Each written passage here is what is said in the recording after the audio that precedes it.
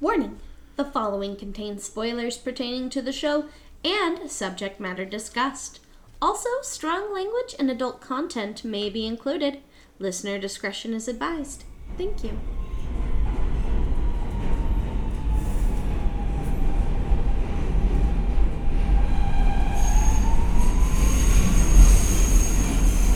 I still think that it's an absolute work of genius, even though it doesn't always run or even run on time. I'll admit it's incredibly convenient most of the time. Look, if you aren't from NYC, the MTA subway is the greatest public transit ever. But if you are from the city, it's the bane of our existence. But it's what we have, and when it runs, it's the best. And has one of the most recognizable maps in the world. The subway line map is pretty well known, and it's very well thought out. Well, at least in Manhattan. And well, except for the 2nd Avenue, actually, which is a touchy subject for many people, so we should probably not delve into that. I wonder what it must have been like to design and draw up the plans for these lines. I don't know, but I wonder if who drew them up knew the kind of lasting impact they'd have on this amazing city. Stand clear of the closing doors, please.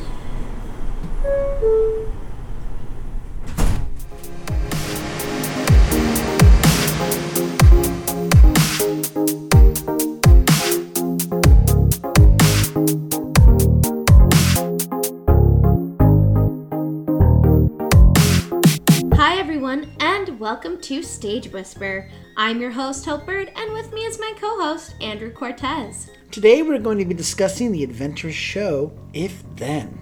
So hurry and take your seats. It looks like the show is starting.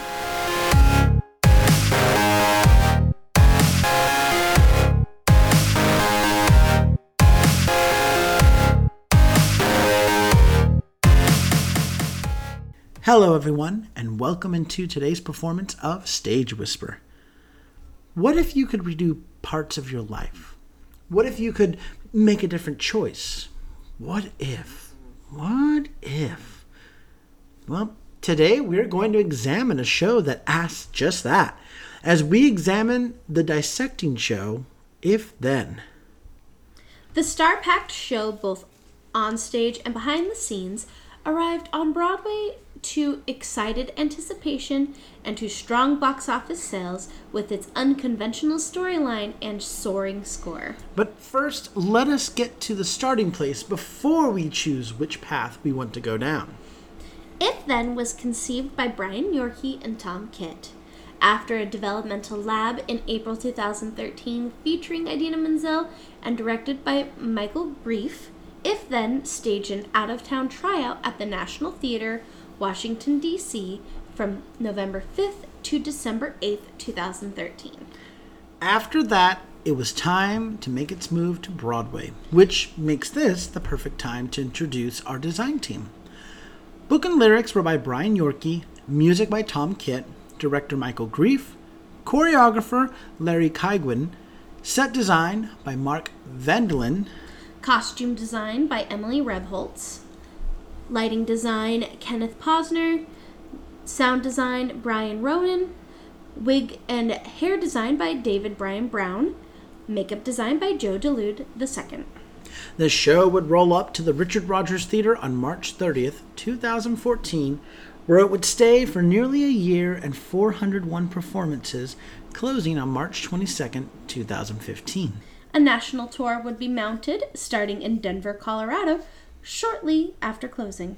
That year, If Then would be nominated for 2 Tony Awards. So, let's sojourn down one of these paths to our story.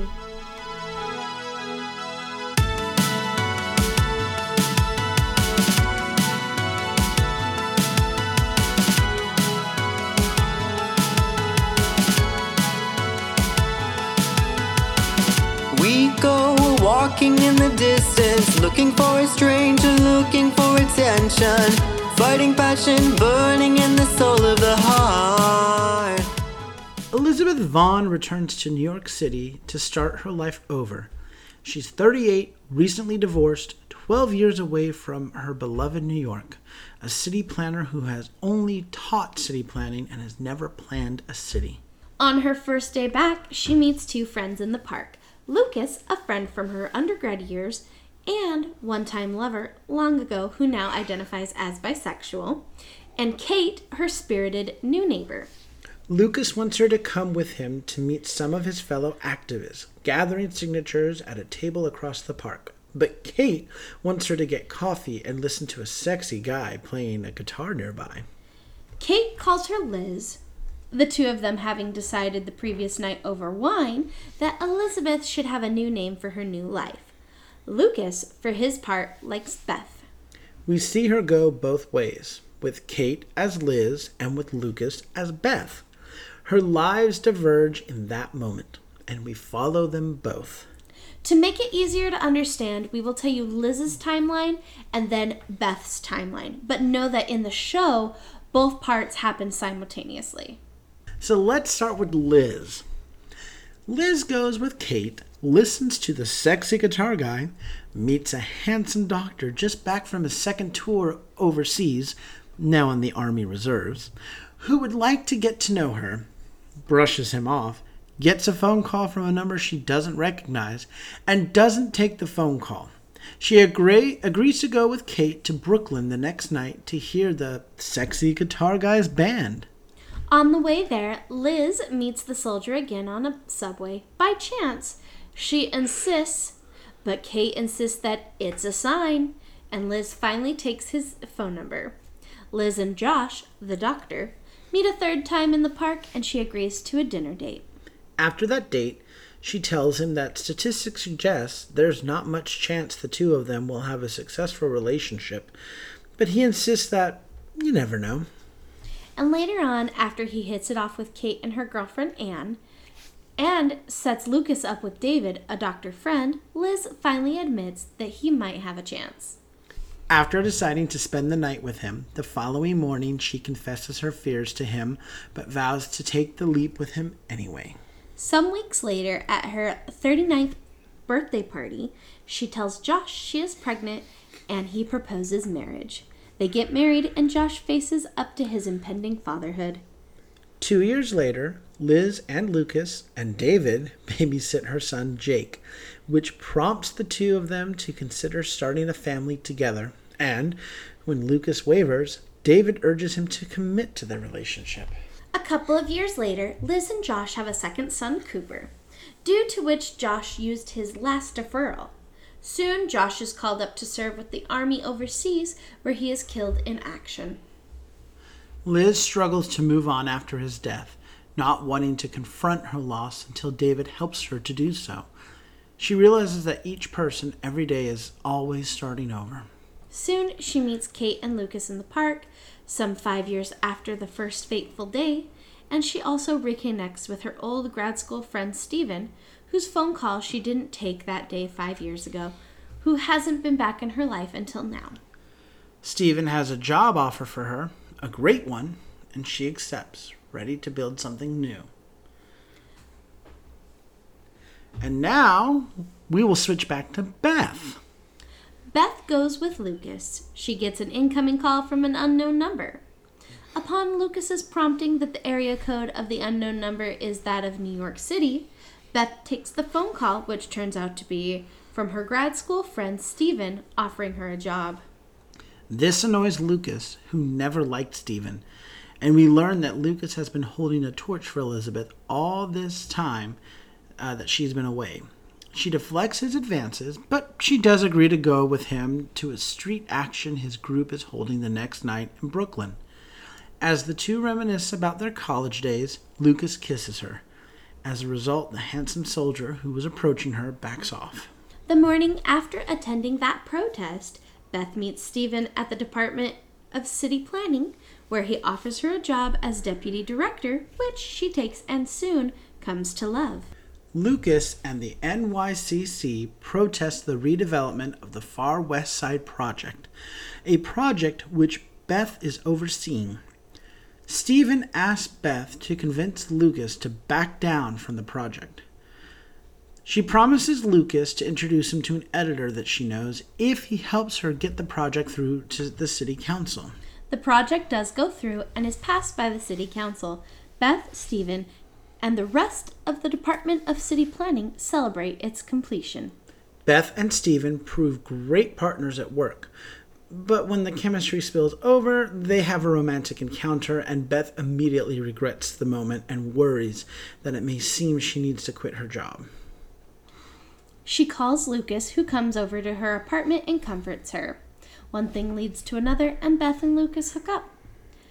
The following morning, Lucas asks to be more than a friend to her, but she gently sends him on his way. Kate and Anne, along with Beth's new protege, Elena, convince Beth not to quit and to seize a sudden opportunity to be director of city planning. Some weeks later, at a small birthday gathering, Beth confesses to these 3 women that she is pregnant, and even before she can tell Lucas that she's with child and he is the father, he proposes marriage to her. We next see her, not pregnant and alone, walking by a wedding and wondering if she'll ever meet the man she's meant to love. 2 years later, she meets Lucas in a park, and we learn they haven't spoken since she had an abortion without first consulting him. Beth tries to mend their friendship, but Lucas, filled with many regrets, walks away. Later, after Elena leaves Beth's employ to move west with her husband and new baby, Beth is reunited with Stephen, who wants her to come work with him again and possibly more. She turns him down, but reflects on the life she has made for herself. After a routine business trip turns terrifying when her plane to London makes an emergency landing in Portland, Maine, Beth calls Lucas and insists they belong in each other's lives. Lucas disclosed that Kate and Anne are facing a crisis in their marriage and are considering divorce. She rushes home to Kate and Anne, urging them to love while you can. Some weeks later, Beth meets her friends in the park, telling them she's decided to run for city council to start over again. A handsome doctor approaches, just back from his 3rd tour overseas, and asks her out. In this life, at this moment, she says yes. The end.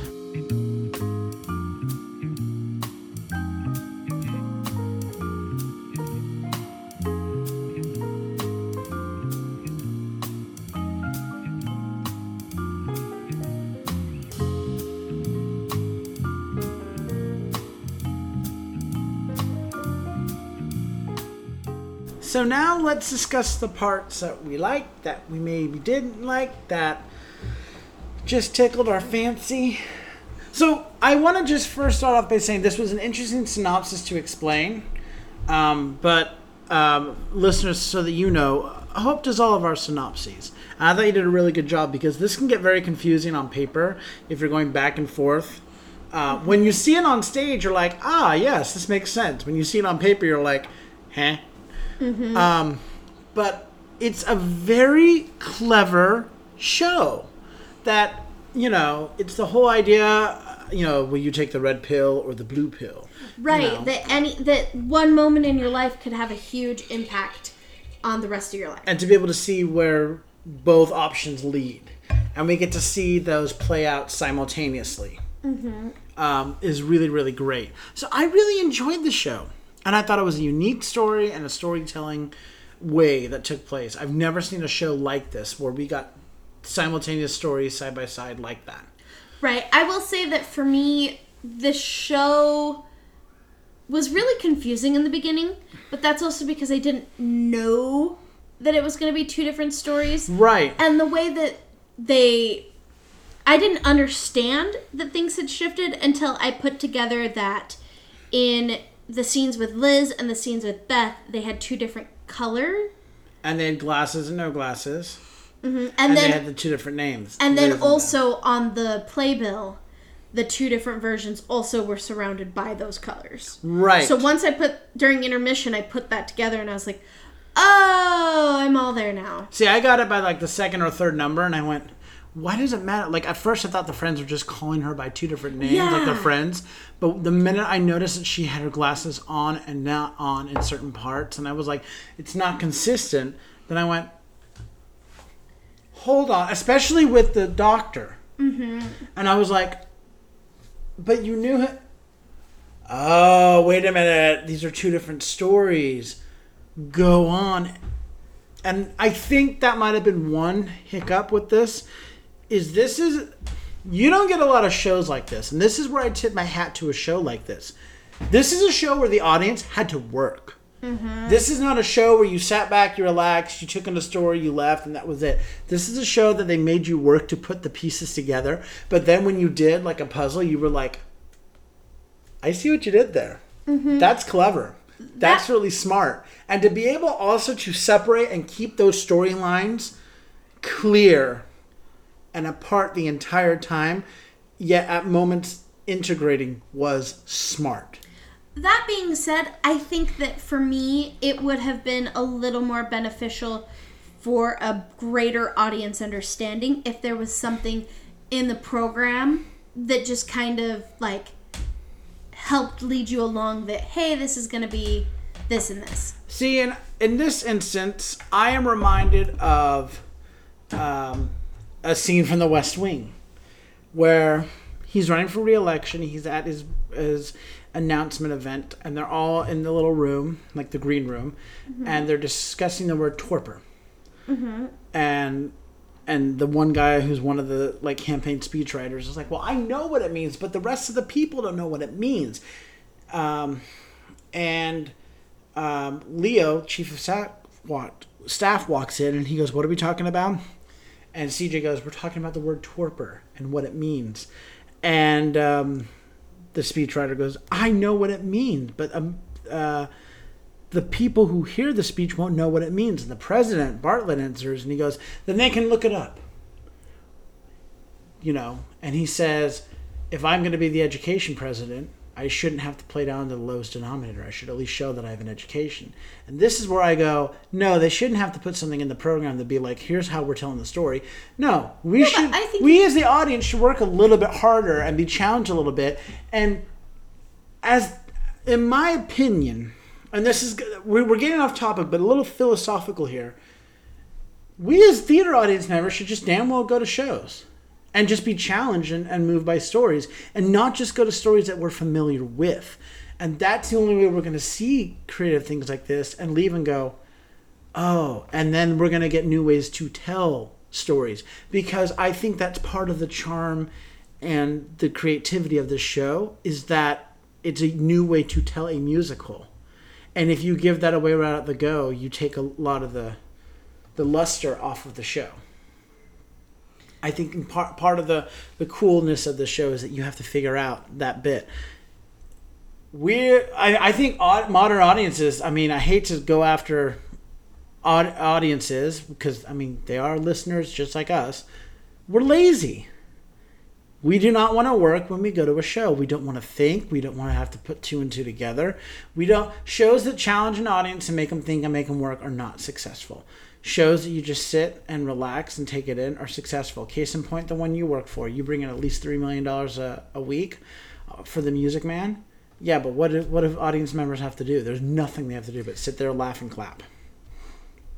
Right. But I guess what I will say is that I guess it all comes down to how important is it for you to get your message out? Because unfortunately, money is what makes the world go round and can keep your show going. If you offer, I'm not saying like serve it up to them on a silver platter, but this also gives you the opportunity to be a little bit more creative in your presentation of the playbill and what that means. So I think that it's a great opportunity for someone who was going to do this show regionally or in a community or whatever. This gives them an opportunity to understand that they're not going to get necessarily the average or even the more inclined theater goer. They're going to get someone who's more of a casual theater goer. So how do you encourage the casual theater goer to become one of those people who just goes to a show? And that is a bigger question for like a Broadway bulletin, because we have to separate the commercial from, or we have to combine commercial and art. We have to get away from a hit being defined purely on sales, finance. Yeah. Because honestly, there are great stories out there that challenge you, that make you think, that make you work, but they're not always financially successful because, like I said, a lot of people want to go to the theater to escape and just unwind. And that is fine. I'm not saying there's anything wrong with that, but I'm also saying theater can do what this show did, which, like I said, it made you, and once you put it together, once you did the work, you got to sit back and relax because you knew you figured out the game. And I guess the question that I would rather focus on is, how do we get more audience members like that? We have to educate our audience members. And what I'm saying is, you we have give to them a tool that helps to educate them as an audience member. Like I said, it gives away the gimmick. I think we can agree to disagree. That's fine. But getting back to this show, I felt, like I said, that it was a new experience, not just in storytelling, but I'm also going to say design as well. And I'm going to get to that in a minute. And I love the message of the show. Fate, connection, choice. That was fantastic to me. Nothing happens just randomly. I love that. And to show how all that happens, how it's all interwoven. So let's dive into to our boxes, if you will. Let's start with the set. I really love the set. I really love the umbrellas. I remember the umbrellas from this set. I loved, they had this on the wall and then they turned it into the ceiling. I love the subway line scene.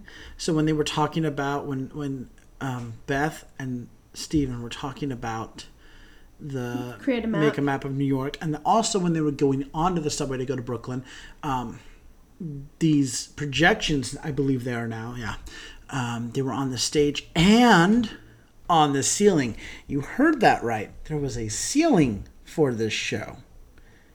Mm-hmm. So we saw these lines get painted on the stage floor, up the wall, and onto the ceiling. So it was almost like a mirror, which was really great. I love how big they made the space feel with the different pieces: the apartment, the balcony, the bedroom, the city parks, the city squares. One thing that comes, the two scenes that really come to my mind are when she's pregnant and she's out on the fire escape and the party's going on inside. Well, because on one side of the stage is the birthday party for Beth, and the other side is Liz pregnant.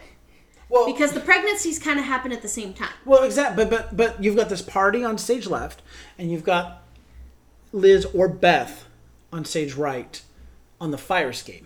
Mm-hmm. And she's going to be talking to Lucas or Josh about it.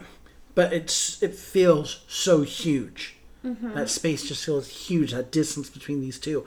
And then opening of Act 2 when they're walking to a wedding on these fourth and they have these two giant buildings, and then there's this opening, right? Mm-hmm. And it just feels so big. And I found this ironic because New York streets are not that big, and yet it felt so big and spacious, which I loved. Well, and I like that it felt big because it felt like there were possibilities everywhere. Yes. Now, the last thing I want to say about the set, I know this is a random thing, but I really appreciated it.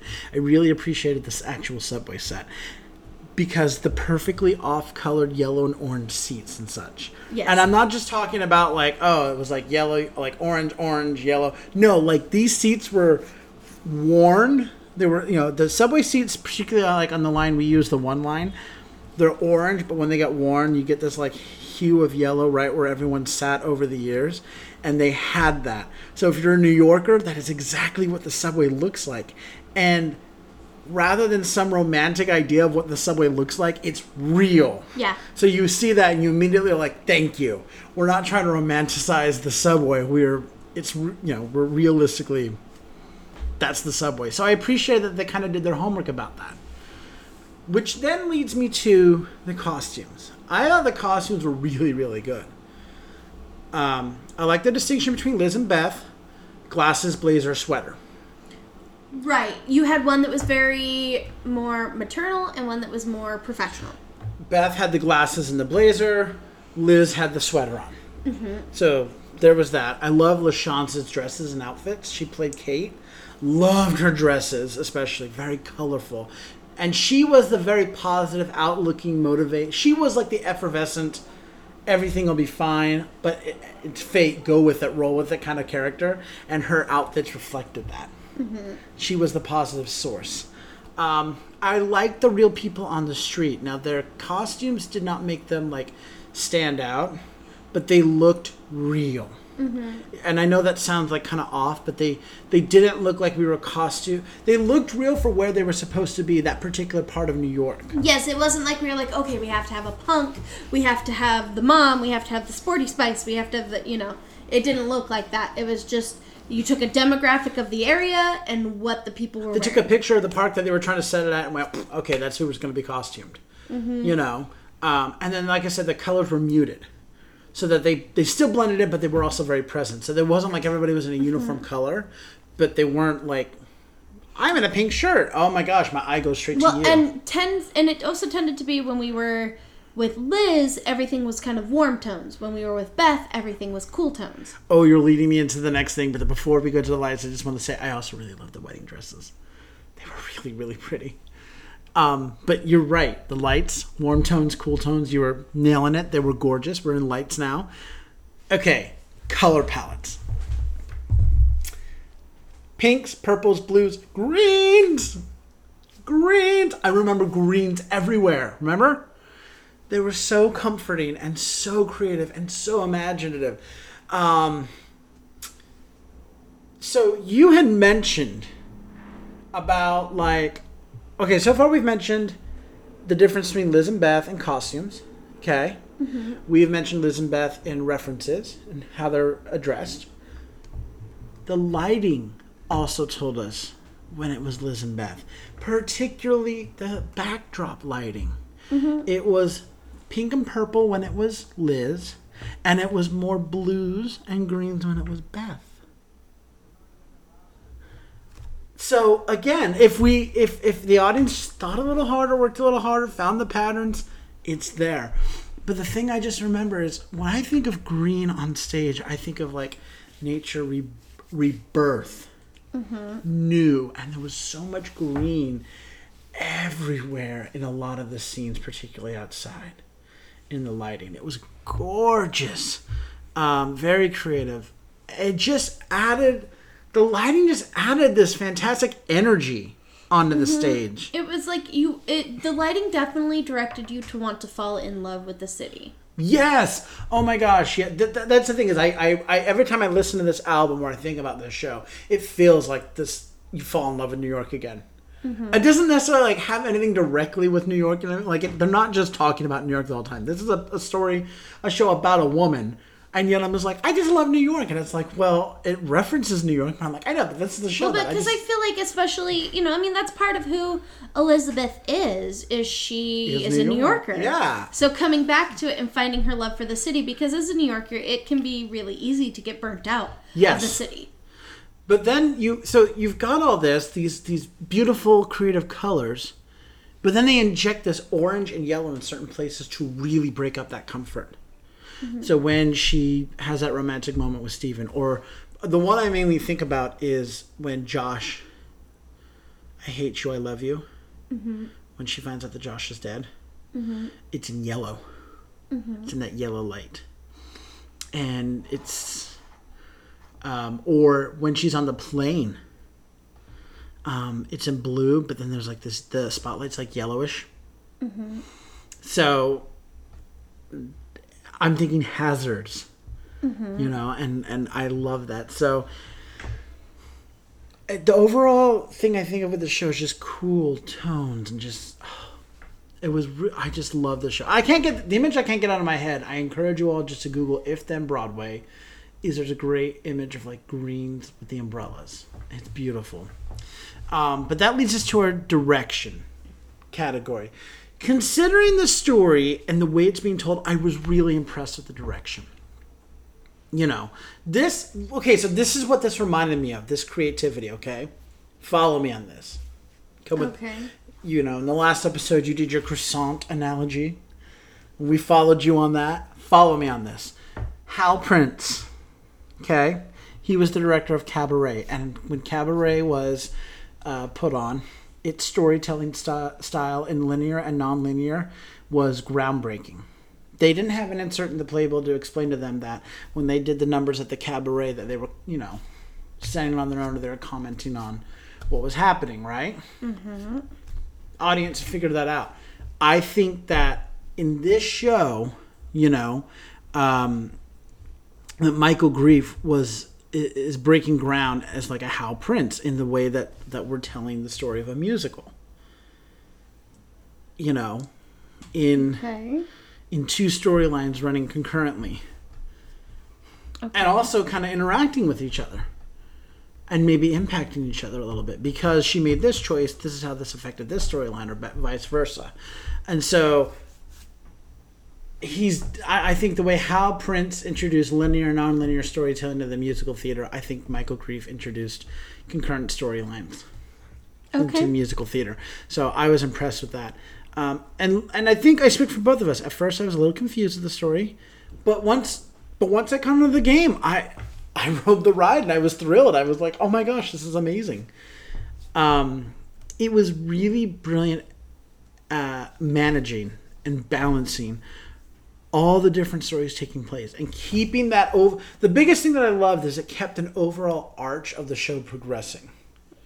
And it's not just Liz and Beth's story, right? Because they, if you go back, listener, and listen to our synopsis, they both take similar kind of journeys that ultimately end in the same way. Mm-hmm. But you've also got the journeys of the two other couples, of Kate and Anne, and then Lucas and Jonathan. David. God, I suck at names. I really suck at names. But you've got those other two relationships too, that are both going on a journey with an overall arc, Mm-hmm. To have all of that going on, but the audience still follows it, is great. In all the reviews that I read about it, no one said that the story got murky. Like, there was too much. No. So, in my opinion, all the elements worked very well together and helped to elevate the overall message.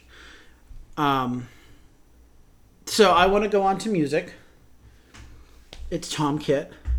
I love me some Tom Kitt. Mm-hmm. I'm so excited for Almost Famous because Tom Kitt, music, and he's such a nice guy.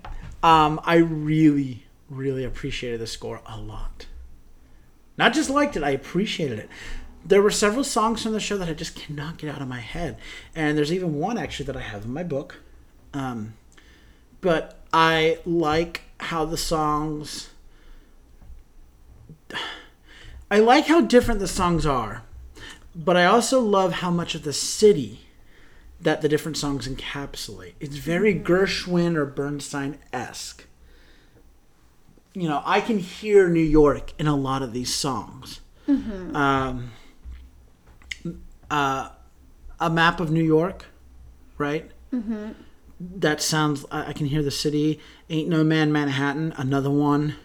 Mm-hmm. The opening of the second act, jum, jum, jum, jum, dun, dun, dun, dun, dun. Oh, yeah! It sounds like a park here in New York. Like, I can hear New York in a lot of this score, and I love that. I love that Tom Kitt can take me. Before we officially moved here, this is one of my favorite albums to listen to when I missed New York because it could just transport me here. I could just put it on and I was like, oh my God, I can feel New York because of this album. How incredible that a composer has that ability, Mm-hmm. And the score also got heavier and larger as the story and the drama built and grew. We started kind of, and I mean like instrumentation and orchestration wise, and as the story got heavier, so did that orchestration. Yeah. So I really like the music in this. It's really good. Choreography was very simple but very effective, right? I don't really remember much dancing. No, and that's the thing. There weren't really huge dance numbers, but when there were, they were larger dance numbers. They were beautiful and they complemented the words and the music very, very well. They married, like there was this marrying this movement, music, and lighting, this real, the synergy of it all. Mm-hmm. It was wonderful. You know what I mean? Like, it formed a complete thought. Does that make sense? Yes, yes. You had that cast saying one thing, and with their movement, they completed the thought, and you throw in the music, which punctuated it, and the lighting delivered it. So this great synergy that just... I wish you guys could see the hand motions that Andrew's doing right now. It Hey. really just marries the synergy of the It's my thoughts of the choreography. feelings. The show has had several notable performers, including Anthony Rapp, Miguel Cervantes, LaChance, Jen Colella, and Idina Menzel.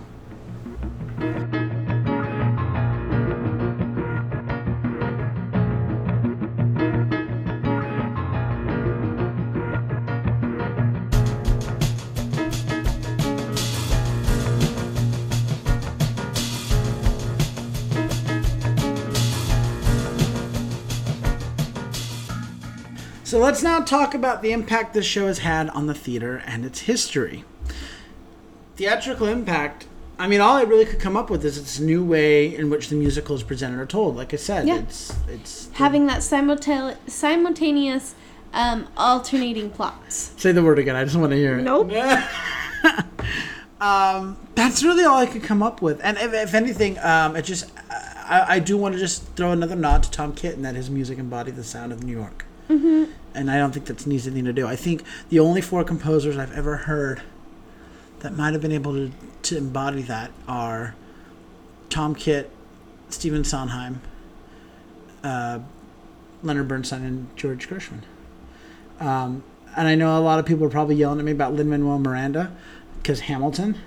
I don't think Hamilton creates the sound of New York, though. In the Heights totally does. In the Heights creates the sound of Washington Heights. Which is in New York. No, I understand that, but like New York as a whole. I hear, I mean, look, I will add Lin-Manuel to the list if that's what we're going to go off of, but I don't hear anything below Washington Heights in the Heights. That's okay. I don't hear anything above the Upper West Side in any of those people's... Well, then if that's the case, in fairness, then we'll add Lin-Manuel. I think that sounds appropriate. Okay, so 5 composers. Other than that, I don't hear composers who really just capture the sound and the pulse of New York. You know. That's fair. As for societal impact, okay, a whole new generation came out to see the show, to see Idina, or as many other people know her, Adele Dazeem. Adele Dazeem. That's I was actually going to say. Was it at the Tonys or was it at the? It was at the Oscars that John Travolta okay. introduced her as Adele Dazeem, and it was like, oi, gavolt. And of course, they came because of Frozen the year before. Mm-hmm. So using her success with Frozen, you know, this show helped bring a whole new audience to the theater. And what a show to come to, because like I said, it wasn't an easy show to see, but they're going and they're seeing this, and it's like, hi guys, musical theater, deep stories. Check it out. Catch the wave, you know. Catch the wave. Stu just said that. Tell your friends. I think that's really the only societal impact this had. Yeah, it didn't really have a very big impact. It didn't go out to change the world, which is fine. That's okay. Not all shows need to. I mean, it's. I if anything, it did sort of address, not deeply, but grieving widows of fallen soldiers. Yeah, but Briefly, there's other works that are much better for that. Yeah. So is this show still relevant? The big Mamu question. Mamu. Again, my opinion. This is a great show for college, community, and regional theaters. It's accessible and can be done on any budget. As for Broadway, I think the story and the show are very relevant and would be interested to see what a new director could do with the material. Though this show feels like it was written specifically as a vehicle for Idina Menzel, I'd like to see what a whole new cast does with it. So I'm going to throw this show in the, it's still relevant. What can you do with it? The thing with the revival is you revive it, but you can still tweak it. And everyone who put this show together are still alive. So you can reach out to them and say, hi, I would like to rewrite this song. Or hi, I'd like to redo this scene. Are you okay with that? And just like The Color Purple, when they did the musical and they tweaked things about that and it was widely successful in its revival. I'd be interested to see, now that they've done this, what can they do? What have they seen now that someone maybe saw and went, if we just change this and this, everything could go better. I think that's a very interesting point, and while I would like to see that, I don't think that now is the time. That's fair. We can agree to disagree.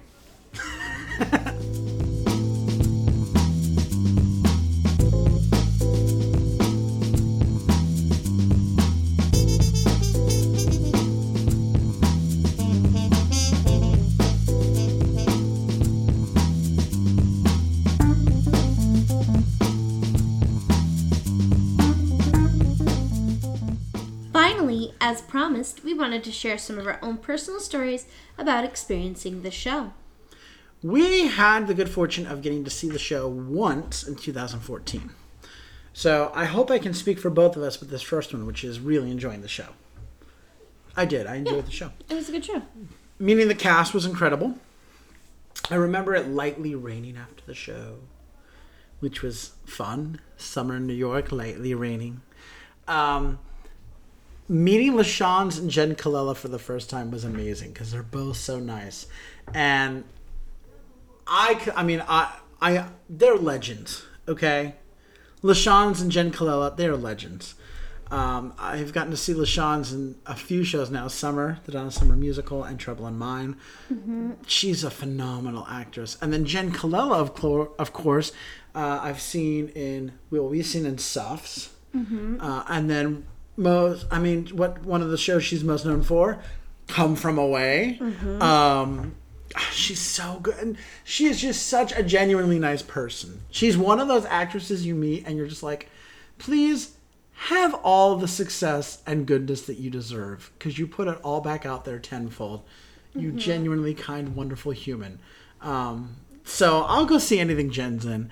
And then, of course, afterwards we did get to meet Idina Menzel. Mm-hmm. She came out, signed, said hello. She was wonderful, so that was really cool as well. So this was just a cool experience, top to bottom.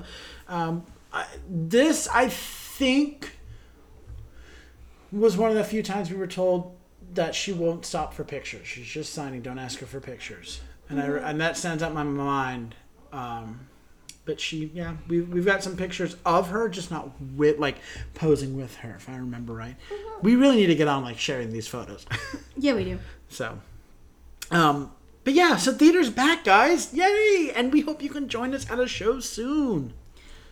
You'll be able to catch If Then somewhere, I'm sure, near you soon. We also remind you that you can now become a producer and patron of the show by getting your backstage pass. Information about our backstage pass can be found at patreon.com/stagewhisperpod. So until next time, I'm Andrew Cortez. And I'm Hope Bird. Reminding you to turn off your cell phones. Unwrap your candies and keep your masks on. And keep talking about the theater. In a stage whisper. Thank you.